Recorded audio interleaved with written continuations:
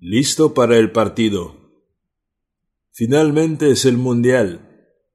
Vinieron de todo el mundo para asistir a este evento deportivo único. El equipo favorito de Paul juega hoy. Es el primer partido.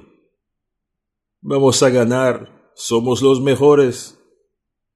Su equipo podría ser campeón este año. Tengo un poco de tiempo para comprar una merienda. Paul va al supermercado a comprar de comer y beber. Se da prisa, porque en un partido como este podrían anotar en los primeros minutos.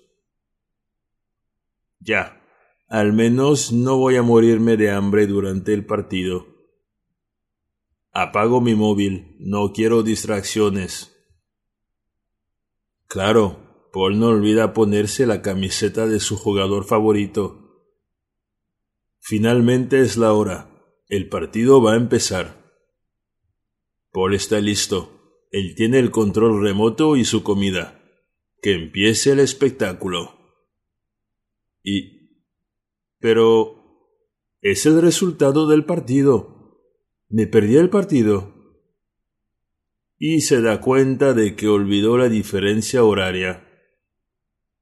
Paul se perdió el gran partido, pero al menos su equipo ganó. Uf,